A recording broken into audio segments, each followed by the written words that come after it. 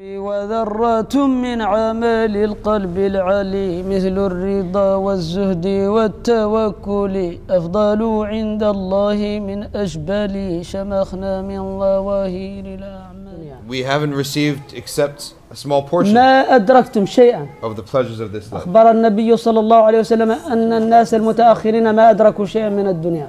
The Prophet ﷺ said the people who come at the end of time, they don't receive except very little of the dunya. الحديث الذي رواه الحاكم قال الدنيا كالثغب شرب صفوه وبقي كدره. الثغب في البادية، نحن في الصحراء ينزل الماء المطر على الحجارة فيأتي يعني قليل وبعد ذلك تمتصه البهائم ويتخلط.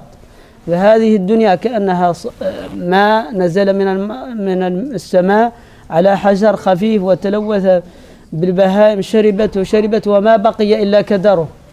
So the Prophet ﷺ said in a hadith narrated by Hakim in his Mustadrak that this dunya is like the rain that comes down.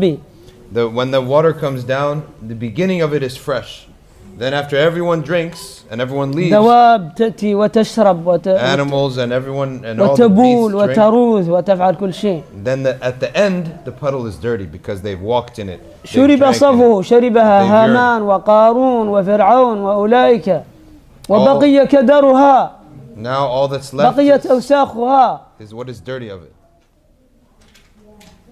النبي صلى الله عليه وسلم ما ينطق عن الهوى. It's like a puddle. When it first rains, the puddle is actually clean because the water is clean. And give it a few hours, now everyone's walked in it, drank from it, and now the puddle is dirty. ملوك الدنيا كانوا يعيشون على الأسرة وينظرون إلى نجوم السماء والناس يخدمونهم والناس تجري خلفهم وملوك الدنيا الآن في عذاب. So in the past, a king was a real king. He used to sit on a bed of gold and had servants all around him, and the earth was beautiful كل الناس all يغسل around him. قدميه. And people would clean their feet. But today, a king, he has to get up and do all this himself because people refuse to serve kings anymore. So the kings aren't the same as the kings of the past. أنتم تقرؤون التشهد أو لا تقرؤونه؟ The tashahhud in the prayer. التحيات لله والطيبات لله تقرؤونها أو لا تقرؤونها؟ You recite it and you know it. ما هو معنى هذا؟ So you contemplate the meaning of it. فلملوك أرضنا تحايا كانت تحييهم بها الرعايا.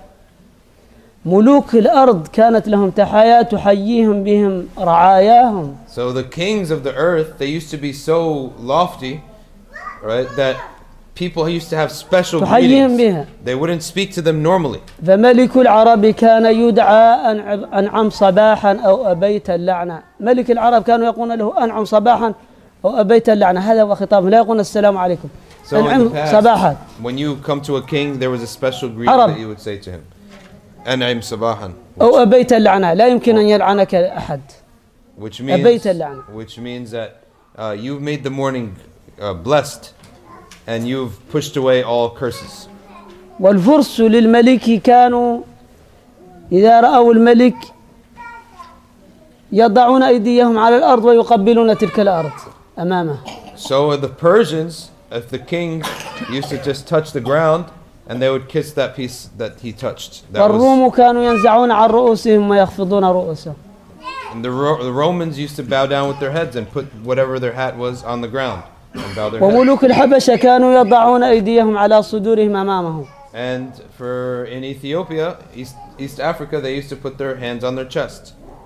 والنوبي كان يضع يديه على خديه. And in Nubia, they would put their hands on their cheeks. فجاءت الشريعة وقالت هؤلاء لا يستحقون شيئا. So then the Sharia came and stopped all of this. علم الله نبيه وقال قول التحيات أي جميع التعظيمات لرب العالمين لله رب العالمين والذي يستحقها. That's why we have in the Tahiyya جميع التعظيمات، هذه التعظيمات كلها لرب العالمين لا يستحقها غير رب العالمين. That's why in the tashahhud we say al-tahiyyatu lillah means التعظيمات. all of these special greetings have been cancelled out and they're only for Allah Azza wa Jal. So the Tahiyya is actually a cancellation of these special greetings that kings used to receive on the earth and made them restricted to Allah Azza wa Jal. القرآن العظيم وأحاديث النبي الأمين صلى الله عليه وسلم ثقيلة المعنى تحتاج إلى من يحللها.